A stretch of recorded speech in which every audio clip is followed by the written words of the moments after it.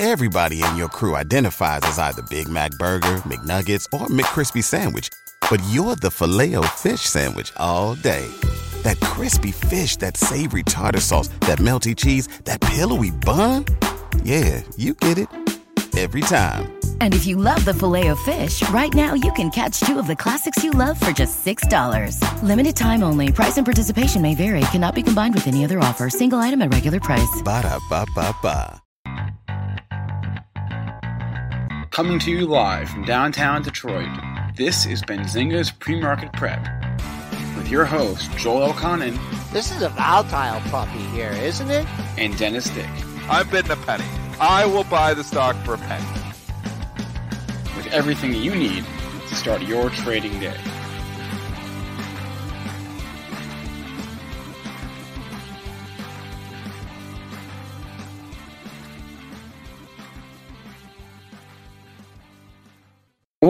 Good morning. Welcome to PreMarket Prep. Spencer Israel, Joel Elconin, Dennis Dick with you on this Thursday morning. We've got earnings. We've got movers. Sava is a beast. We're going to talk about that. I want to talk about Alibaba. I want to talk about the semis. I want to talk about PayPal and eBay and Penn National and DraftKings. We'll get to your questions from our chat. Two guests on our radar today. First up is Mark Chaikin. He will join the show at 8:15. And then Buck Andrews from Inform will join the show at 8:35. Today's show is also sponsored by Inform. Their enterprise news productivity tool is designed to enable you to perform more thorough stock research by isolating the articles that are most impactful to your portfolio. To learn more, go to inform.info. There's the link on the screen, in4m.info. Hit that like button, hit subscribe, hit share, do what you got to do to help us out on the internet. Let's bring Joel Elconin on now. Joel, how are we doing in the overnight trading session? Nice range overnight. Inside day so far. Your pre-market high, 35.50. That's ahead of yesterday's high at 38.40. Pre-market low, 11.25. That's above the low from yesterday at 07.75. Crude, trying to find a home here in the $56 handle, trading up 43 cents at 56.12. Gold, inching towards that major support at 1800, down 1740 at 1870.70. Silver, that's down 3 cents here at 26.60. And Bitcoin, working its way up to that major resistance at 40K. That's trading up $495 at 37,885. We got a lot of movers to discuss today. We got some earnings. Yeah. Triple D, what are you looking at? Doggy coin. I'm looking at doggy coin. Can we get doggy coin up there, please? Can we get doggy coin, Doge coin, whatever the heck it's called? Yeah, I'll pull Why up a do they not chart. call it doggy coin though? Like it's got a dog meme or whatever. You know, you see this dog all everywhere, and they call it Doge. Why do they not call it? It's, you know, you can say DOGE. You could pronounce it doggy coin. I like doggy coin. I'm changing the name of Doge to doggy coin. I wasn't there when they named it, so I don't know. I'm calling it doggy coin forever. Anyways, Apparently Elon Musk likes doggy coin. There was like 25 texts or tweets in the middle of the night about doggy coin, and he's got. Can we show them one meme with him holding it up, or it doesn't matter? What the one from Lion King? The Lion King. Yeah. Are we allowed to show that, or do we get like a copyright? No. We could show that. It's public. No, we could show that. Here, 1 second. Or is Twitter going to fine us? Is Jack Dorsey going to fine us for showing his tweets live on Benzinga's PreMarket Prep? What, like that? Yeah, look at that. Now that is the richest man in the world, right there. Right there. There he is, the richest man in the world. Ladies and gentlemen, doggy coin. We give you doggy coin. This world is messed up. And the best thing is he tweeted, it was this week. It was a couple of days ago. He said, I'm taking, he said, I'm off Twitter for a while, right? Yeah, off Twitter for a while. February 2nd at 3:45 a.m. Eastern time, off Twitter for a while. He couldn't even go 48 hours. He couldn't. I think he was into a little bit of the fun stuff last night because these tweets, there was something going on. What Mitch say? That was like a brainstorming session he had there. Creative sessions. Creativity session. Creative sessions. Yeah. Remember the Wolf of Wall Street? That's where they all go party and then they come up with the great ideas. Anyways, holy mackerel. I don't know what to even say about any of this, but it's kind of humorous. That's all. Are you in any doggy coin? No, I'm not. I'm not in that. Is anyone in any doggy coin? Chat, you guys got doggy coin? People long doggy coin? It's Doge. Come on. Doggy. I've renamed it. It's doggy coin. That's a dog. It's not a Doge. That's a dog. I've seen a dog before. That meme, that's a dog. It's now doggy coin. Well, we got somebody. Each one NE is in. Oh yeah, no, Clinton's in too. Oh yeah, Wilkins in. We got some doggy coin lovers out there. Tom's in. Lowell's in. Yeah, Paul's in. This is a 1 month. I can't even keep up with the military's in. Yeah, this is a 1 month. Yeah, I'm bringing up a 1 month chart of Dogecoin. Just D'Angelo's in. Andrew's in. Melody's in. We got some dog coin lovers. We got to start doing technicals. Can we do a technical on doggy coin? This is a 1 month chart. It's gone from 1 cent to 50 cents. Holy mackerel. There's some return. Is it 50 cents? Yeah. No, it's 5 cents. Oh, I'm sorry. I can't read. It's 5 cents. So it's went from 1 cent to 5 cents. Yeah. Yep. It's like a nickel. So I can trade in my nickels and get doggy coins. Maybe I should do that. Trade in a few nickels for some doggy coins. Joel, what do you think? Should we go trade in a roll of nickels for a roll of doggy coins? Go right ahead. All right. Trade your little heart's content, Joel. Dennis. Joel's not even engaging in this conversation. Joel doesn't want any part of it. There's no engaging in this conversation. Anyways, Mara says I'm ruining the show, so we got to go on to some stocks. All right. Let's go. Well, let's stick with crypto and talk about crypto stocks because PayPal and Square are both moving this morning. PayPal had earnings, and that's obviously like the headline here. But within that earnings report, which was good, there was some good stuff said about their engagement in terms of cryptocurrencies. Right, their crypto engagement. You can trade, buy and sell crypto through PayPal, and it's working and it's going great. I want to quote an analyst here this morning. If I can, the Dan Dolev, who's from Mizuho, sees PayPal becoming the ultimate financial super app, transcending across payments, commerce, and financial services. So it was a good quarter for PayPal. EPS beat, sales beat, total payments volume up about 40% year over year. They gave good guidance. Good numbers across the board for PayPal. Square moving up in sympathy on the payments cryptocurrency trade.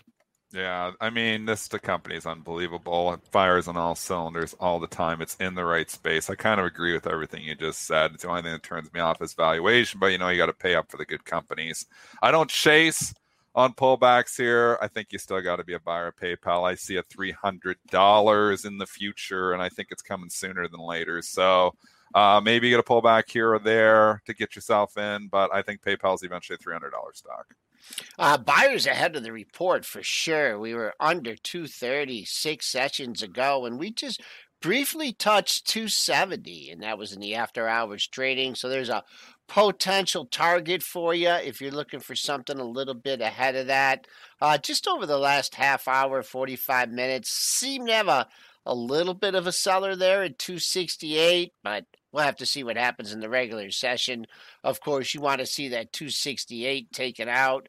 You want to see 270 taken out and keep on going. But right now, can't really give you much support, maybe 264. Square obviously trading up in sympathy here. Pairs traders trade those two together. It's up $5, 233. Every dip has been a buying opportunity for this monster too. Again, valuation's insane, but market doesn't care about valuations. So I guess, guys, the limit on Square too. I don't own either of these. I wish I did. I'd be a buyer of pullbacks.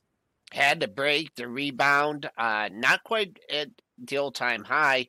234 is where it stopped again in the that was in the after hours.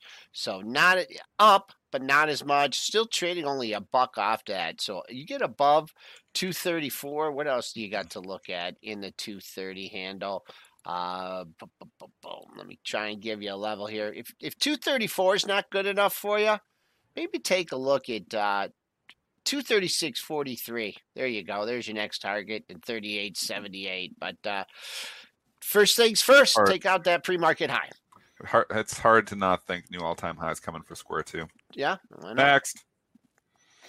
Okay. Let's keep on the earnings parade here. Let's go to eBay. This was a big winner from the after-hours session. Wow. eBay reported basically that they did everything right. They gave an earnings beat, they gave a guidance beat, and they raised their dividend by 2 cents a share. So the earnings beat 86 cents versus an 83-cent estimate. Sales beat 2.9 versus $2.7 billion.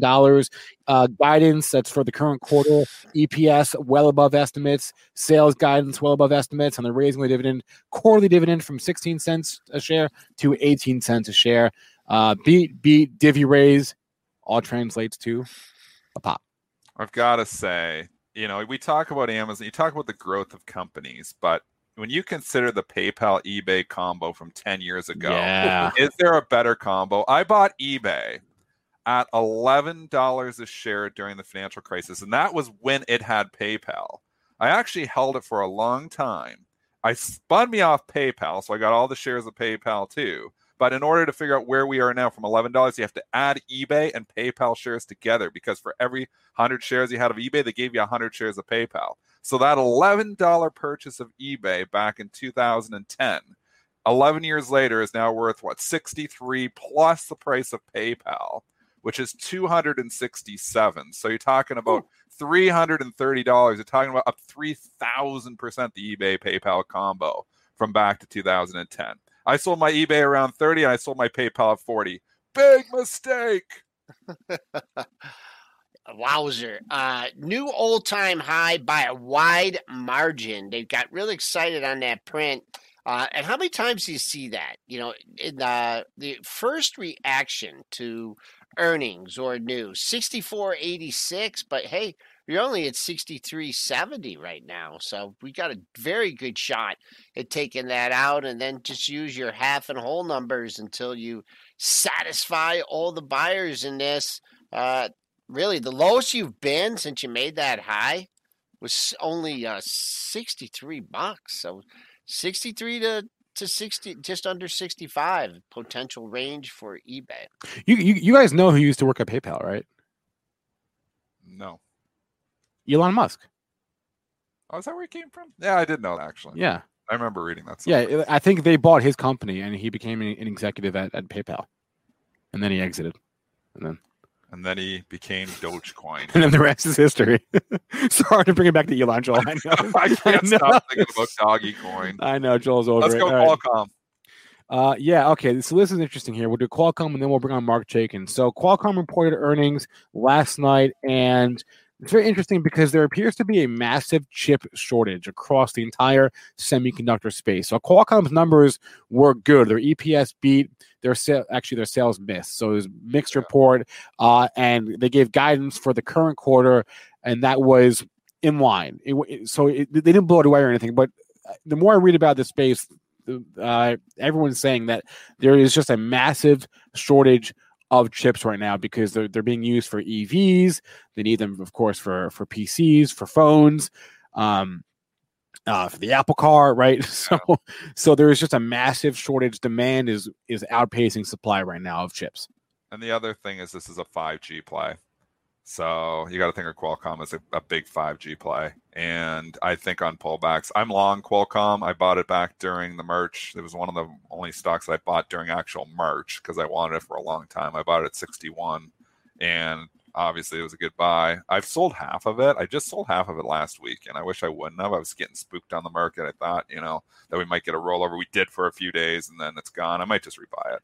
The half that I sold. That's going to raise my cost basis, unfortunately, though. But down $11. I think it's a buy on the dip. Honestly, I do. Yeah, you've already had that. Just like the initial plunge on the print. Once again, you get that spike down 146.85, and now it's just not aggressive buyers, but just kind of hit my bid kind of buyers, and that's what you have. So look at that pre-market low. See if we had that coincides with anything. I see some daily lows at 145, 146. So I think if you're short and it goes through that area, don't get too excited. Actually, I see a pair of lows just under 145. So that area is holding up well. If you're looking for more continuation on the upside, you need to clear 154. That was the initial bounce area. That was your shorter term resistance for everyone that scooped it up here. So quieted down quite a bit here over the last couple hours, but those are some early parameters. The bottom of yesterday's range, that's going to take some time to get there. That's all the way up at 161.80. Somebody's asking, is Verizon a buy? I haven't really looked at the daily on Verizon in a couple of weeks. Wow, they have beat that up. Again, the reason we know a lot of these stocks with the higher dividends have been beat up because nobody wants higher dividends right now. They want to be making 10% a day. They don't want to sit there 4.58% for a year. I mean, Verizon is a dividend play. I think in a diversified portfolio, Verizon has a place in it. It's not in my portfolio. I'd rather own Verizon than AT&T, though. I know AT&T has a nicer dividend, but I think Verizon's a better company. So I don't mind it down here at 54. What are your thoughts? Would you buy some Verizon? I mean, it's there. It's giving you an area. The big boys are stepping up at 54. It's got your dividend support, too. Yeah. Yep. So and I think it just went X. So, it had the X fluff. Did it just go X? Yeah, I think it did. I think it did. Him and that. I don't remember going X, but I'm not going to challenge you. Yeah, on it. When it went X. Go ahead, look it up. Because what we talk about on Verizon, AT&T, there's such X dividend plays that they actually tend to be strong ahead of the X dividend date and week afterwards. And obviously, the price adjusts for the amount of the dividend, so you got to kind of not consider that part of it. But what we see is the dividend capture players like to be in there ahead of the dividend, and they know there's usually a run up a couple of weeks before it. So when it just goes X, you usually can see weakness for, sometimes a month or two after it goes X. And you are absolutely correct, Joel. It just went X January the 7th. So it's a month ago. So I would say another few weeks, maybe you want to see it stop going down. But if you're just a value guy, there's some value in Verizon. I won't argue with you. Let's bring on Mark Chaikin, the founder of Chaikin Analytics, joins us every other week here on PreMarket Prep. Mark, good morning. Good morning. How are you guys? We are hanging in there, Mark, hanging in there. I want to ask you, before we get to stocks that the chat wants to ask you about, we want to ask you about, you've been in this game for more than 40 years, right? Have you ever seen anything like what happened last week in your 40-plus year career? A little bit, but not driven by social media, obviously. Right. But there have been short squeezes, there have been incredible run-ups, and there have been hedge funds that have been hurt. But last week was unique. I mean, they've gone back to 1923 and found Piggly Wiggly, so that's being written up everywhere. It was a big company. It was the first supermarket where you could walk around and pick your own stuff. Prior to that, you told people what you wanted, they went and got it. And it was a big company, but the founder ended up buying up all the shares to beat up the shorts. And then there was nobody to sell them to, and he went bankrupt. So cautionary tale there. All right. First thing that someone in the chat mentioned when I said you'd be on today, they said, ask Mark about FedEx. So I'm going to do that right now. Mark, we know you look at that as sort of your bellwether, your indicator for the overall economy. What do you think of FedEx here? Well, the power gauge has turned bearish on FedEx. It's rolled over, not acting well. It's part of the reason I'm a little bit cautious on the market. We follow a methodology that when the money flow and the relative strength break down, we want to be, it's neutral. It's not bearish, but it's underperforming the market. And Chaikin money flow has been weak since October, which was a puzzle to me when it was making new highs at 300. My take is that it's one of those backdrop indicators that makes you a little bit cautious. If things are so good, why isn't FedEx reflecting that? And it's not a stock I would own here. I mean, I think, and I do own FedEx. I've had it for a while in the long-term portfolio. I think it's like, is this as good as it gets, to take it from that movie, that line.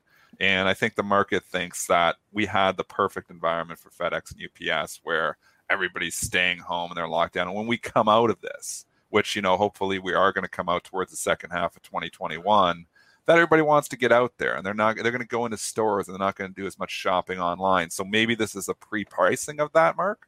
It could be. I mean, I've always viewed the stock as both old economy and new economy. If the economy picks up, people are drop shipping, parts and supplies, and FedEx is part of the logistics chain. But I lean more in your camp that if the market's looking ahead 6 months, then FedEx has had its sort of jolt in terms of, the shop at home delivery cycle. But I don't like to question it too much. When the relative strength broke down about a month ago, I said to Sandy, who owns it, my wife, I said, I think the game in FedEx is over here. It makes me a little cautious on the market, not bearish, and she got out of it. So, do you think, I don't know their entire business model, but do you think rising fuel prices maybe are hurting them a little bit? I mean, if you think about it, the crude oil, the way the crude oil is moved, translated into higher gas prices. I don't know what a percentage that is of their operating expenses, but that could be one possible reason. That's a good point, Joel. Both in the air and on the ground, they're burning up fuel every day. And you got a rough winter here in New England, so I don't know how that translates across the country. We've had some more typical winter weather. The last 5 winters have been mild in the East and the Midwest. So maybe that has an impact too on their ability to deliver packages. They're piling up. I know we've had backed up deliveries. So in general, I think there are more exciting names to talk about. And one of them is Pinterest, which reports after the close tonight. You know what? And look at the run up it's having into the earnings report. We talk about, I talk about extracting the alpha from the pre-run ups. I was long Pinterest overnight, and then it popped up $2 last night. I was like, okay, and I sold it. But being long these stocks ahead of the reports has always been a good play. And look, in 6 days, obviously we had the washout there from the GameStop low, $62.15, but then $79. I mean, it's up 17 points. So now you look at it, okay, there's some, that's a pretty big move ahead of the report. Right. I mean, likely they beat it, but do they beat it by enough? Well, two big forces in the market have been pounding the table on Pinterest. Motley Fool reiterated it as one of the 3 stocks to buy yesterday. And Cathie Wood bought a big position about 8 days ago. It happened to coincide with that first top in the stock. I'm now foolish enough to be getting her email every night. So I can see she was late last night. It came at about 6:30, I think. I saw your tweet. You got the early email then. I saw your tweet. Did you have it when I tweeted that out? Yes, I had it for over an hour at that point. How'd you get it at 6? Cathie Wood, who got it at 6:30 last night? My email didn't come till 8:31, and everybody was complaining on Twitter that didn't come till 8:31. So Mark's on the early list. Apparently, this is He's in tier 1. I'm in tier 2, apparently. Wait, Dennis, I got it when you got it. 8:31. 8:31. Can you verify? Because if you got it at 6:30, I want to be on your list. Wait, what time zone though? Hold on a second. Usually it is 6:30. Yeah, I got it. Time zone. Yeah, I got it. In time to see the madness. Another stock she's buying is PACCAR, and someone else is also talking about that. She's been buying it for the last week or so. It's got a bullish rating in Chaikin. It's in the machinery sector. They make light trucks. It plays into the not the reflation, but the re-energizing of the economy. PCAR. But that's what I thought. Okay. It's a sort of infrastructure play, and that's okay. And then my real excitement today, because Sandy owns it, is Digital Turbine. They reported blowout numbers. Big beat yesterday. Big beat. 17% up here. Big short, relatively big short position. Not like the crazies. Joel, APPS is the ticker on that. Oh yeah. Yeah, we've been talking about it. We've been talking about it on the show. It's been a wild ride. It was 12.50 in July when the power gauge turned bullish, and look at this run. Any target on it, or just going to let it ride? No, it's going to. This is blue sky territory. When the stock has no overhead resistance because it's at new all-time highs, you can't pick a target. I was talking about that at the dinner table last night. It's Depends whether there's a mini short squeeze. It depends whether a couple of brokerage firms pick it up or upgrade. What I'm finding, and Dennis, you probably have been talking about this on the show, is the market is crazy enough that if someone raises their price target to 60 on a stock that's trading at 50, it instantly goes to 60. It's like people actually believe these targets. They don't know their 12-month price targets. They think they're 12-minute price targets. Exactly. It's true. The analysts, everybody has more influence than they ever have before, because nobody wants to think for themselves. All they want to do is they want to be told what to buy, and they want to go buy it. And that's why, somebody on CNBC comes up with a new idea, an analyst comes on. The craziest thing is you see these analysts, and they, bump the price target and the stock goes up a bit. Then they go on CNBC and they mention it on CNBC and the stock goes up again and even more. So, and obviously, we know on Twitter, people are, the analysts are even talking about, the ratings on Twitter even. It's unbelievable how influential some of these analysts are, but it's unbelievable how much, some of these other people are too. Well, it's magnified with Reddit and StockTwits because one person posts and 4 million people know about it. It's pretty amazing. Yeah. We've never had, call it the democratization of information, but we've always had access to this information. Starting in the 90s, it became available to everybody, but now it's instantly available. And people are magnifying it by, emphasizing what's basically talking their book. So, and just to give an example, there was 2 headlines yesterday that, quote unquote, breaking news that I saw on CNBC not CNBC, that I saw just in general that weren't even breaking news. It was all news. One of them was the CEO of Kodak, who tweeted at like 2:00 about their partnership with Microsoft. That was announced 2 months ago. And the other was Phil LeBeau came on CNBC at like 5:00 talking about how Apple is close to a deal with Hyundai about the Apple car. Kia, Kia, about the Apple car. That was out there. That was out the day before. Right. That was out 2 days ago. So Kodak and Apple. This is a phrase that really rankles me. I've started watching CNN occasionally to get a quote unquote more balanced view. And Wolf Blitzer's show, every headline is breaking news. That's part of the script. Oh my God. If I can't tell you how much that bugs me, Mark, that is like my number one pet peeve in life. I went to journalism school and it kills me, man. It kills me. I wish I could reach into the TV and yell, "This is not breaking news," if it broke 4 hours ago, but I can't. It's part of the script. I mean, it's like, introducing someone. But Dennis, I want to get back to something you said, because I'm in the same boat. I was looking for a correction in late January into sort of mid to 21st of February.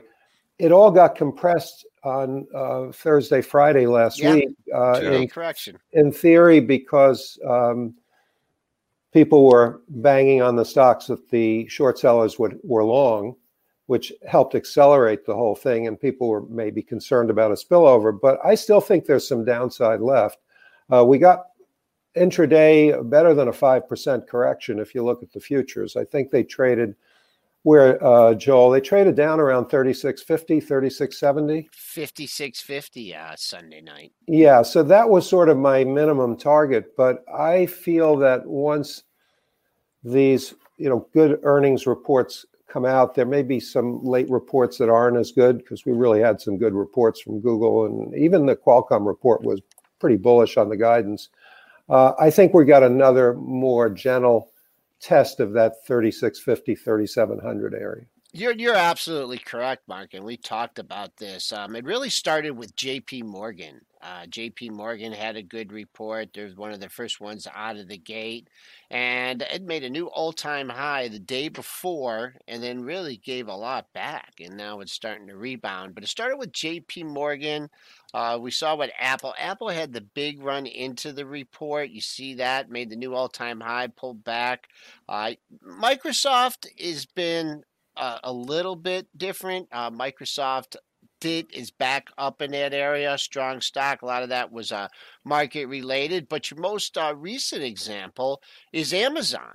And Amazon, how are you going to get a better report than that? That actually got $7 above the high from yesterday, or the 2-day high, and then came in quite a bit. So that's what Yeah. you're seeing. You're seeing the earnings on these good Yeah. companies being sold. Hasn't Exactly. affected the overall market yet, but that's what you're seeing.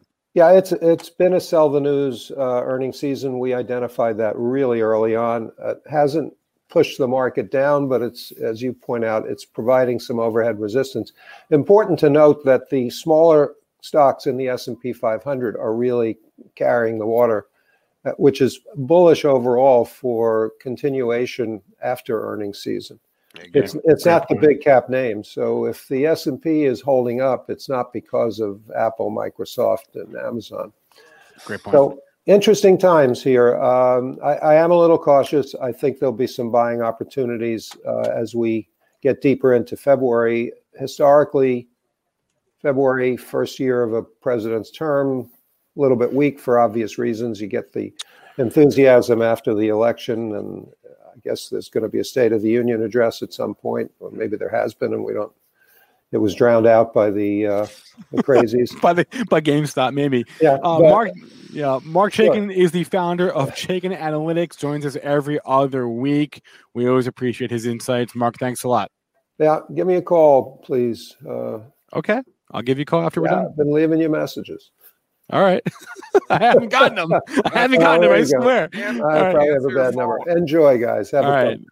Hey, Mark, thanks. I swear, I don't know. Spencer, I don't know what he's Dustin Chaikin. I don't know what he's talking about. I have no idea what he's talking about. All right, I swear. Although I did get an email from him, but I thought it was like one of those like spam, like someone who was like trying to like phishing. Because it to be Mark Chaikin. Yeah, that's what I thought. So I didn't respond. So maybe that's what he's talking about. I have no idea. All right, can we talk Clover Health here? CLOV.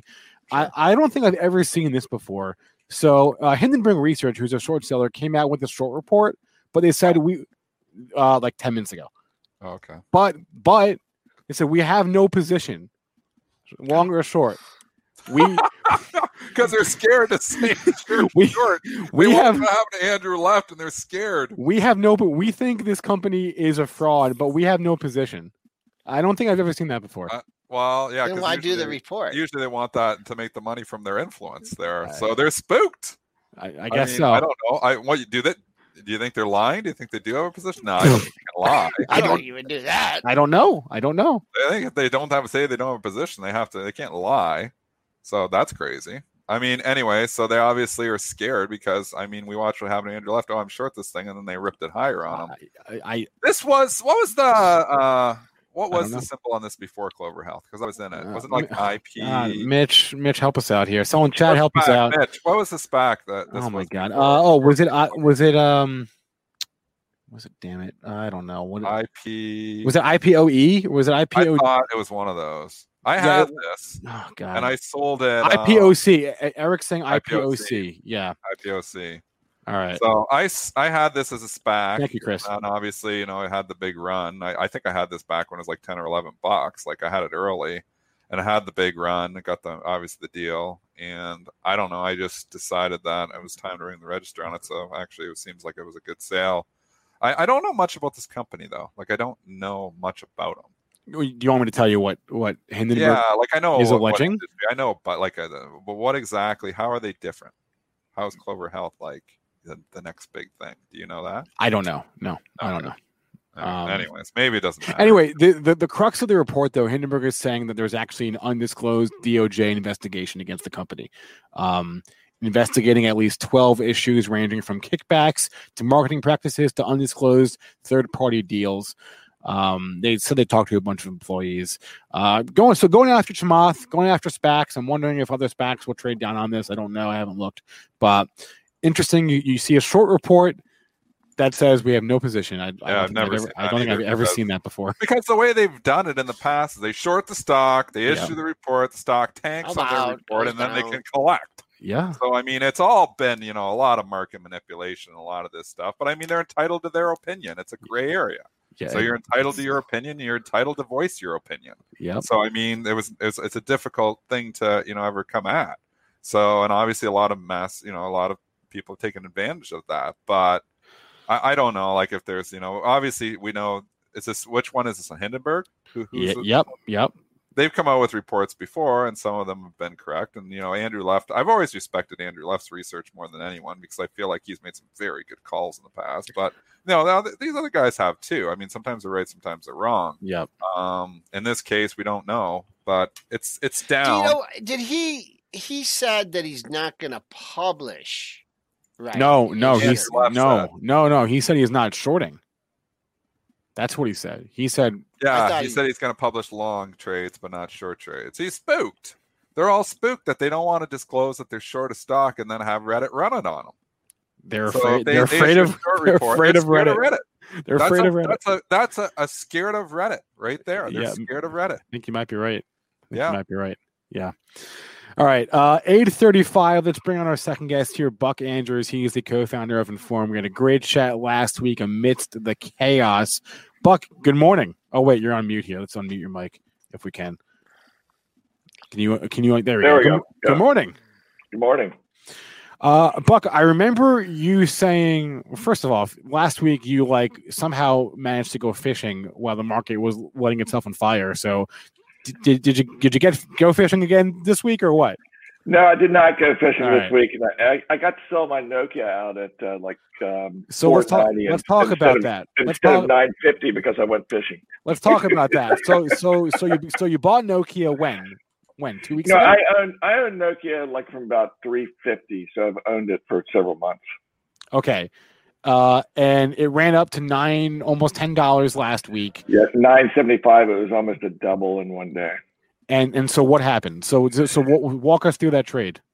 Well, what happened is that I think you had the brokerage companies discontinue the ability to buy stock, along with GameStop. So it was thrown into that group. And when you dry up the buying, of course, what's going to happen? So it's my understanding that the DTC that they came in and started requiring big margin deposits from Robinhood and the others, and that forced these companies to discontinue buying because they couldn't, they didn't want to put up that kind of margin. Wait, okay, so Buck, walk us through your headspace though, because you were up big for one day. You were up huge in a couple hours. A couple hours. Yeah. So walk us through your mindset and sort of how you got yourself out of this thing. I got out because once they stopped, the next day it was obvious that they were going to stop the buying. And once you stop the buying, you've got an imbalance on the stock, right? And so what's going to happen? They're going to, stock's going to collapse. So there was no way for it to rebound for a second day. So I didn't know exactly how far it would go down. I'd owned it for a while, so I went ahead and bailed on the stock. Took my profits and wait for another day to potentially. Were you able to get out of some into that pop, into that ridiculous? I'm going to call it. No, I saw it trading at 7. And I looked at it at 8. I had my phone with me, and I could have traded off the phone. And I did not sell. That was a big mistake. I did not see it hit 975. That was a double. I would have sold some there for sure had I seen it. But I saw it hitting those lower prices. A double in a day, I better be taking some profits. Yeah, I think so. Especially when it's Nokia. And the other thing that we mentioned yesterday, Buck, was that got jacked. They jacked that price, and Reddit took over, and this was a Reddit pop.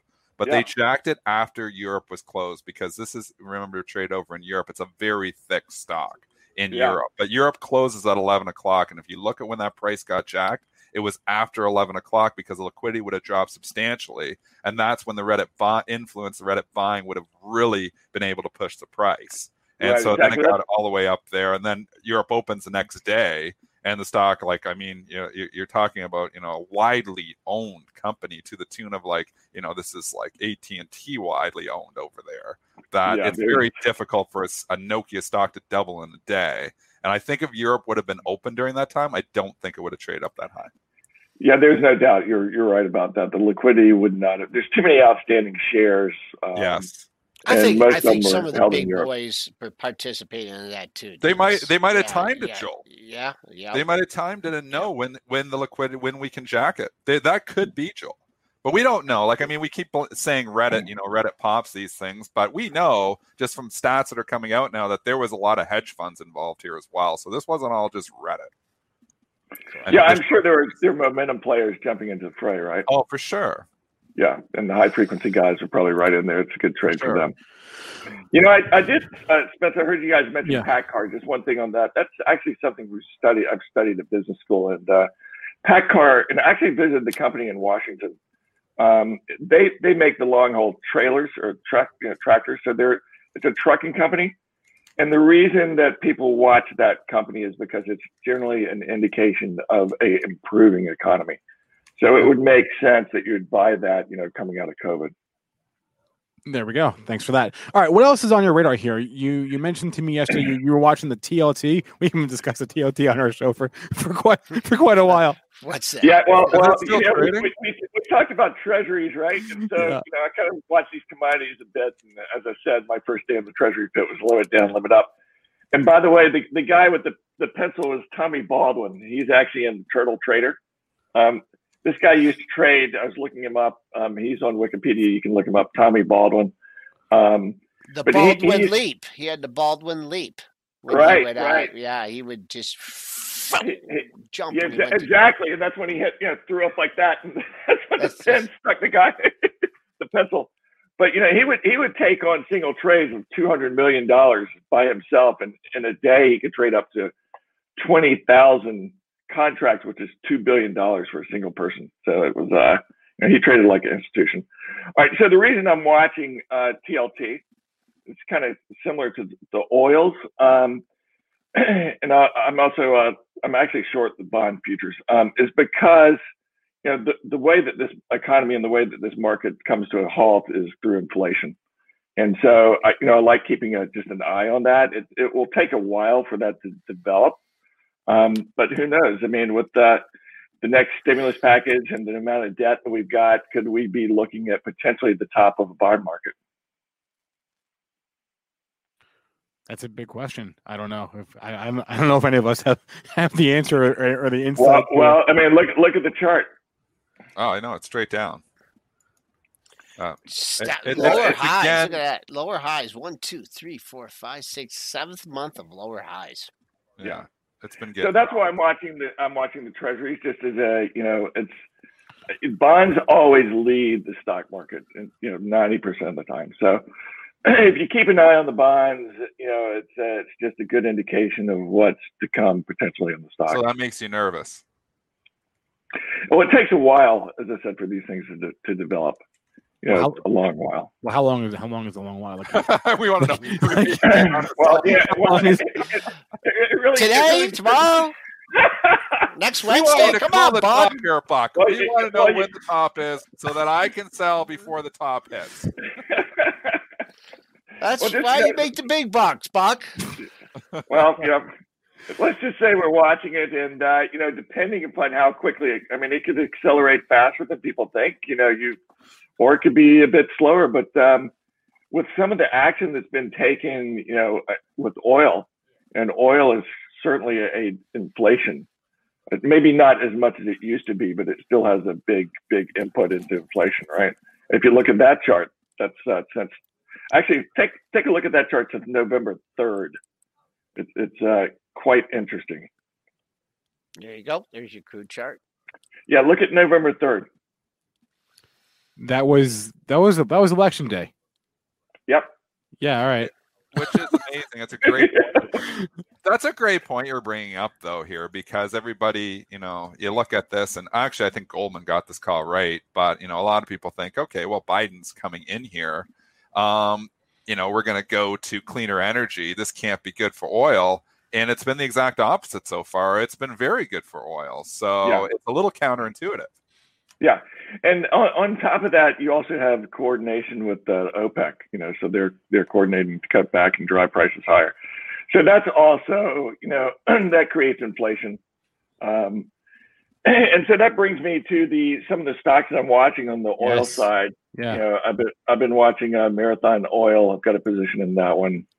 Apache and Phillips. Those are the three that I own on the oil side.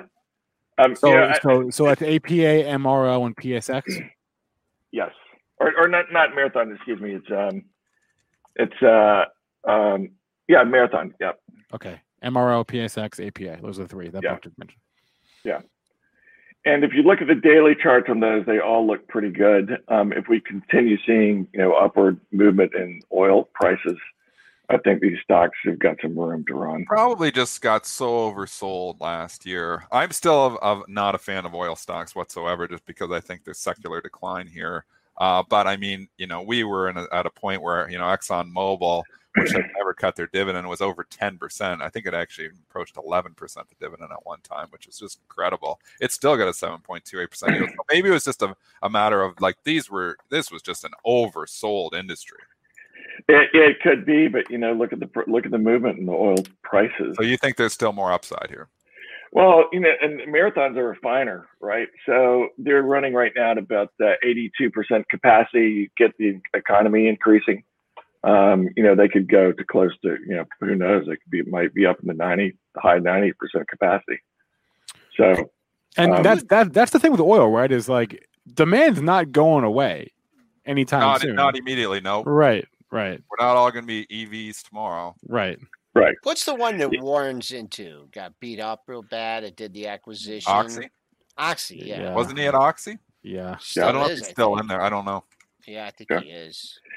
And I agree with you, Dennis. I'm not a huge oil trader, but I'm a technology trader. But throwing something on the other side of the barbell just so that got a little bit of exposure. Well, that's not a bad idea, too. I mean, if you're all just tech stocks and then tech decides to take the fall, I mean, we've seen this rotation from value to tech happen in the past, and it can be ugly for, we saw it back in September where, NASDAQ fell 10% in just a few days. And, some of the value stocks, we started to see rotation into those stocks. What do you think, with consumer staples, you were talking with the bonds, but the consumer staples have just been, beat up massively here as well, probably along with, with the TLT. What are your thoughts here just, on like a Coca-Cola or a Verizon? Because these stocks are significantly, they've had some pretty significant sells here in 2021. Is there value here in some of these stocks? I don't follow them that closely. I find them pretty boring. Too boring. That's everyone. That's why they're selling these things. That's actually why these stocks are getting sold, because they're too boring. That's the truth. They're getting sold because they're too boring and nobody cares about a 4% dividend. Yeah, but I'll tell you another stock I took a position in yesterday, which is a boring stock, was Chubb. And it's because they had a blowout. Didn't they just report earnings like last week or something? They did. So I pulled that up on Tuesday, 2 days ago. Right. What's Chubb? CHB? I'm having CB. CB. You go back to the 90s, CB. It's been CB for a while. CB, and take a look at the chart there. The chart's looking pretty good too on a breakout. Yeah, you get above that 160. What's the all-time high on this? I guess there's a little bit up there, 167. You're starting to just get back up in that area we were back last year. So 167.74. Right. So, but there's an awful lot of these stocks that are trading way above their January, February highs, right? Some 200-300% when you start talking about technology stocks. So, what I'm looking at is some of these stocks that have not gone above those highs, so they may have more room. You're looking for a catch-up trade. You're looking for a catch-up trade. Yeah, and something to offset, my heavily exposed ARC funds. You're in all the ARC funds, aren't you? Hey, you're long Kathy. Diversification is key. Yeah, we're all long Kathy. We're all mad at her because her email was late last night, although apparently not to Mark Chaikin. So, no, some people in the chat were saying they got it at 7:00. I don't know what time zone they're in. I thought they just send it out bulk. Why is some people on the preferred list? How do me and Spencer need to get on the preferred list? I don't know. Usually it is always 6:30, but last night was 8:30 anyway. So you on the Kathy list, Buck? Do you get the Kathy? I am not. How do you get on this list? I should be on it. All right. You go to arkinvest.com. This is what you do. You Google ARK Invest trade notifications. That's what you do. And then there you go. We gave out a huge We're like a how many people? Infomercial. Tier 2 we're like an infomercial. Because we have gotten so many people on that list. That must just got to be like Motley Fool making a suggestion. It right? might be. I think it might be bigger. It may be. All right. Buck Andrews is the co-founder of Inform. Check it out. Go to inform.info or market.inform.info. There's the link. It's in4m.info. Sign up for free. Check it out. Buck, we always appreciate your time. Thanks a lot. Have a good one. Yeah, thank you guys. Have a good rest of your week and a good weekend. All right, we should go back to this Clover Health thing because they brought it up on CNBC while we had Buck on. So so then it tanked more. So then it tanked more. That's what you get the news, the stock tanks, and then CNBC mentions it, and you get the second tank. Yep. But what I love about CNBC is sometimes it'll get you out of a bad trade where you think the news breaks and you think it's good and you buy it. And then it's like, oh, no, they're selling it on it. But I'm like, okay, well, in 3 minutes, CNBC will say breaking news, and then I'll get another pop and allow me to get out of my bad trade. There's a strategy for getting out of when you're on the wrong side of the news. If it's obvious, because then you got the whole CNBC, it'll come in 5 minutes. So I was like, oh, we'll get out of the CNBC pop in 2 minutes here. So, hey, that's it. That's one of your less reliable indicators. That's right. They're all the indicators aren't always reliable, Joel. You're always, that's why you use a whole bunch of them. You hope a couple of them work. All right, 8:51. I want to talk Sava here for a second. So this is a small healthcare biotech, low float company, about 22 million share float. They have an Alzheimer's drug. And they announced some data on that, some like interim data a couple of days ago. It was like February 2nd, I want to say. They announced results of an interim analysis of an open label study of their Alzheimer's drug. They said that cognition and behavior scores both improved following 6 months of treatment with no safety issues. Again, this was 2 days ago. And the stock has been in just rocket ship mode. I was trading this actively back in September because it kept having insider buys. Ooh. So, and I can remember, it was like $9 and $10, and it kept having insider buys. Anyways, that was back in September. It took a long time for those insiders to get paid, but holy cow, are they getting paid right now? So sometimes it does pay to follow the insider buys on the SEC release. I'll tell you exactly, because I'll just pull it up in Benzinga Pro here. Yeah, if I can make it, maybe I'll zoom in a little bit. I remember trading it actively back. It was like September or October. All I did was scroll down. There was like insider buys every day, and I'm like. And when you see that many, you think, okay, well, you play it along with them. You think they might know something. You see a couple on the 17th. You see this is September 17th. You see no, that's really it. September 17th and late. No, there's more. Keep going. There's more in there. There's more? I remember it like 3-4 days in a row. I'm going to look too now. You got me looking. All right. Maybe went too far. I hope I'm pretty sure. Oh, there was one above that. I remember it like a few days in a row. It's like there's more. Yeah. So September 24th. There was one on. Weren't huge. Just scrolling up here. Yeah, I'm done with that. But consistent. Sometimes. Yeah. Anyways, I just remember that trading it back then, and then I was looking at it yesterday. I was like, this is $100 stock. I look last night. I was like, when did this become $100 stock? And I look, it was like 3 days ago. Like, so what happened? Why the explosion in price now?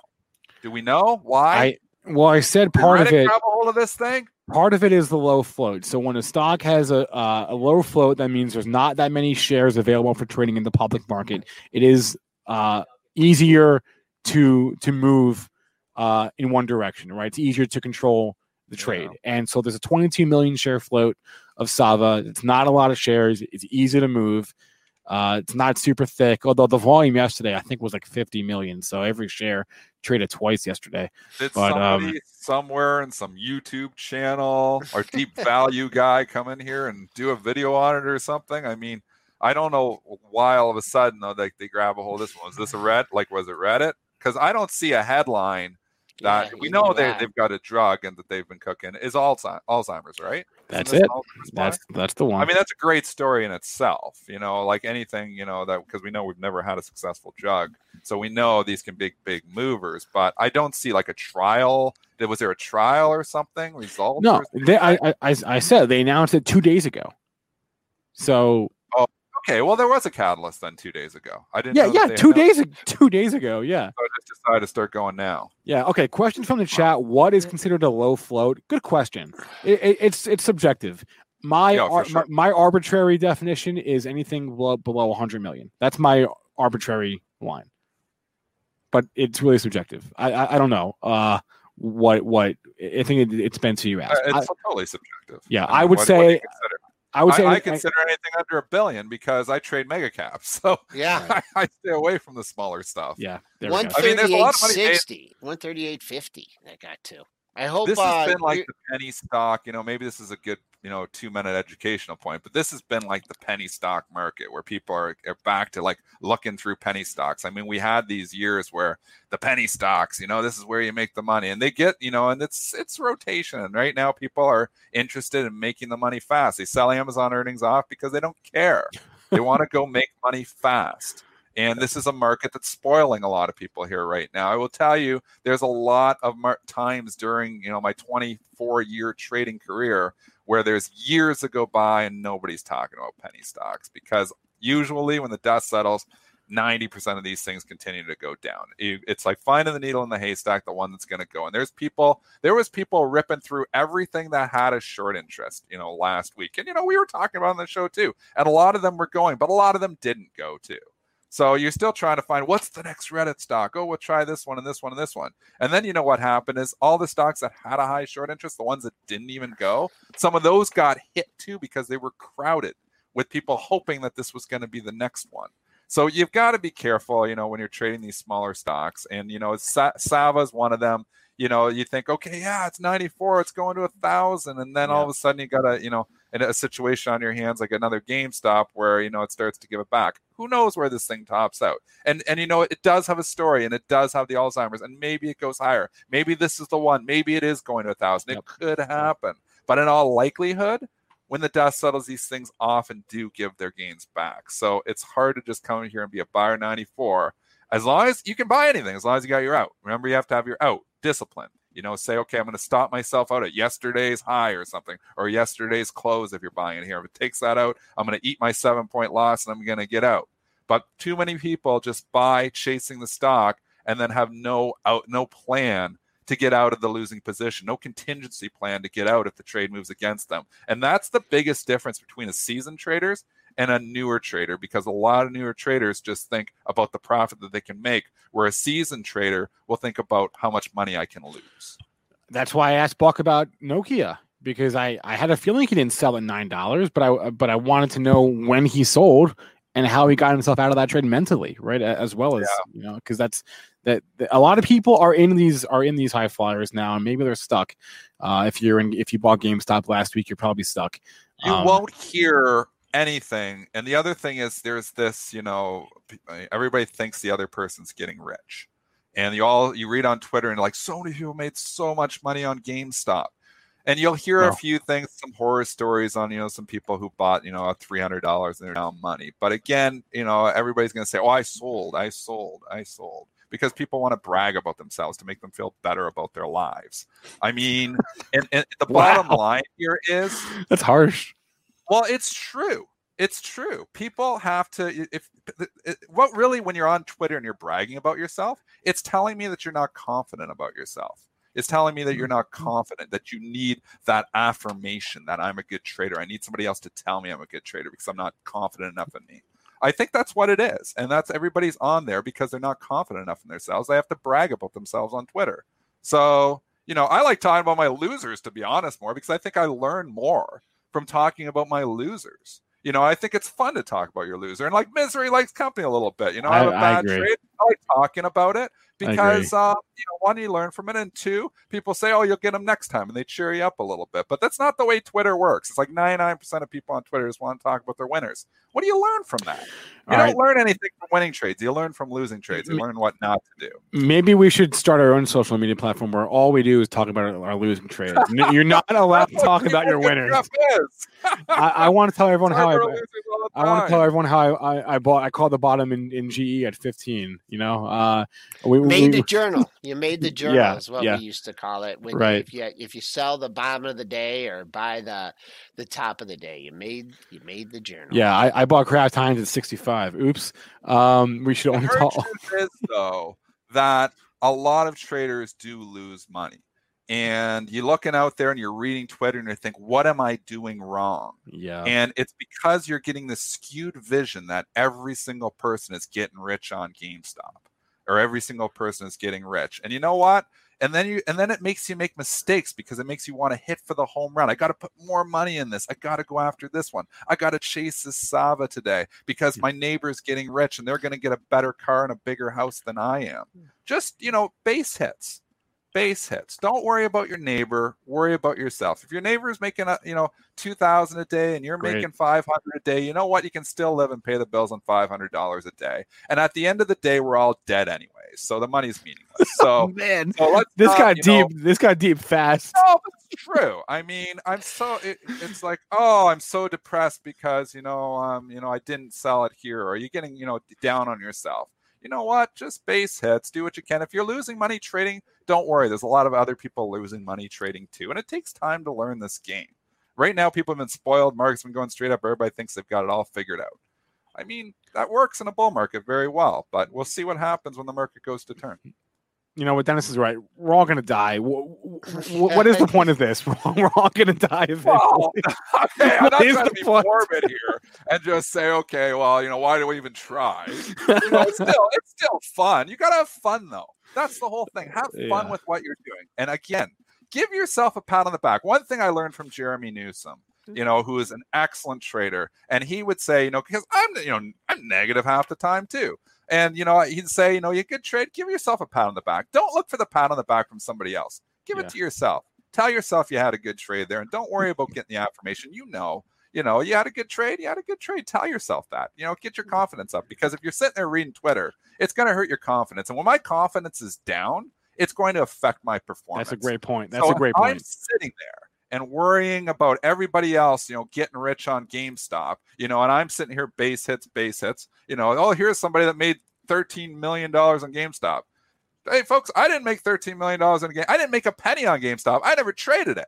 So I watched it. It was awesome to watch. And I used it as an indicator. Sure. But I mean, you think, oh, everybody, and I'm looking at it, even thinking, I get in my head, I'm like, holy cow, I should have bought some GameStop. I wouldn't have had to make 200 other trades and base hits last night. You hit that one home run and you make your year. But I mean, the people who are going for that home run usually strike out. Yeah. And speaking of that indicator, what do you do when GameStop's flat? Because it's flat overnight here, so it's not up, it's not down. And I don't know what that means for your overall market here, Dennis. But yeah, I think the indicator's starting to not. We know this indicator is short-lived. It's like the Inspector Gadget. This note will self-destruct in 5 minutes. I mean, this indicator will self-destruct by next week because nobody will care about GameStop. It was working very well for like 5 or 6 days. So like GameStop starts tanking and the SPY starts going up. I mean, you can totally. People were making fun of me for that indicator, but I tell you, I made a lot of money trading in the last week using the GameStop indicator, just because you can see the perfect inverse correlation between GME. Not now. I think it's kind of almost done, this indicator. But last week it was working because it was going up 100 points and the market was puking because they're worried that this is affecting, liquidity. This is affecting hedge funds. Hedge funds are blowing out. They got to sell their good positions. And there was a little bit of that, but it was more the fear of that, that was really driving that trade. And, and it did. And so, now I think, the GameStop story has cooled off substantially. Does it get hot again? If GameStop stock starts ripping up to 150, 200, I think the SPY will start showing some weakness. I just don't think, even yesterday with the Amazon news, they sold that. There's so many bag holders in here now that it makes me think that all rallies are going to be lot of resistance. Yep, hard for it to go back to 200, 300 now because there's a lot of bag holders in there. So, I mean, Reddit would love to rip that stock again. I just don't think they got the oomph to do it. And I don't think the hedge funds are on that side of the trade anymore. And it was really the hedge funds that were probably driving it. We can say it was Reddit. And we can say, oh, yeah, because they shut Reddit down. But again, we looked at the stats from Citadel. And Monday, Tuesday, Wednesday, Thursday of last week, retail was a net seller of GameStop, and they could still, in those days, I think Monday or Tuesday, when did they put the short sell, or when they put when did Robinhood cut it back? Thursday, I think. I don't Monday, Tuesday, Wednesday, despite being able to buy as much GameStop as you want, they were net sellers those days, according to Citadel stats. So that's telling me that this was driven by hedge funds and not retail. Just to put a bow on hedge funds price. Just to put a bow on that conversation about trading, I'm pasting a link to a tweet that Spinner had posted in our benzinga.com chat. John Carter, who's been on our show before, did a really good blog post just about his trading journal from last year and taking the wins with the losses. So I recommend everyone check that out. I just pasted it in. Who's our guest tomorrow? Well, tomorrow is Friday. Jason. Tomorrow's Friday, so we've got Marcus Heitcotter and Jason Raznick, and that's on the slate for tomorrow. So we're doing what we did yesterday, and looks like this may be the plan going forward. So for everybody, messaging us concerned that pre-market prep didn't get uploaded yesterday. It got uploaded. It was very late. Yesterday was our first day kind of doing this live all day thing. So we're working through the kinks, but don't worry. I will make sure that pre-market prep gets uploaded live or gets uploaded as a separate video and also as a podcast. I know that a lot of people listen to it via the podcast, so it's a priority to get that up. So don't worry. Is there any way just to cut it out, like you stop it and then that's exactly what we're having someone do. Actually, as we speak, they should be doing it. So don't worry. I heard your feedback, and we're going to make sure that happens. For everyone who listens to our show via podcast, I just want to add this disclaimer that all information from our show is meant to be used as informational purposes, not for investing or trading advice. Once again, today's pre-market prep was sponsored by Inform. Their enterprise news productivity tool is designed to enable you to perform more thorough stock research by isolating the specific headlines that are most impactful to your portfolio. Go to inform.info to learn more. Dennis and Joel just dipped out, leaving me by myself, which is totally fine, I guess.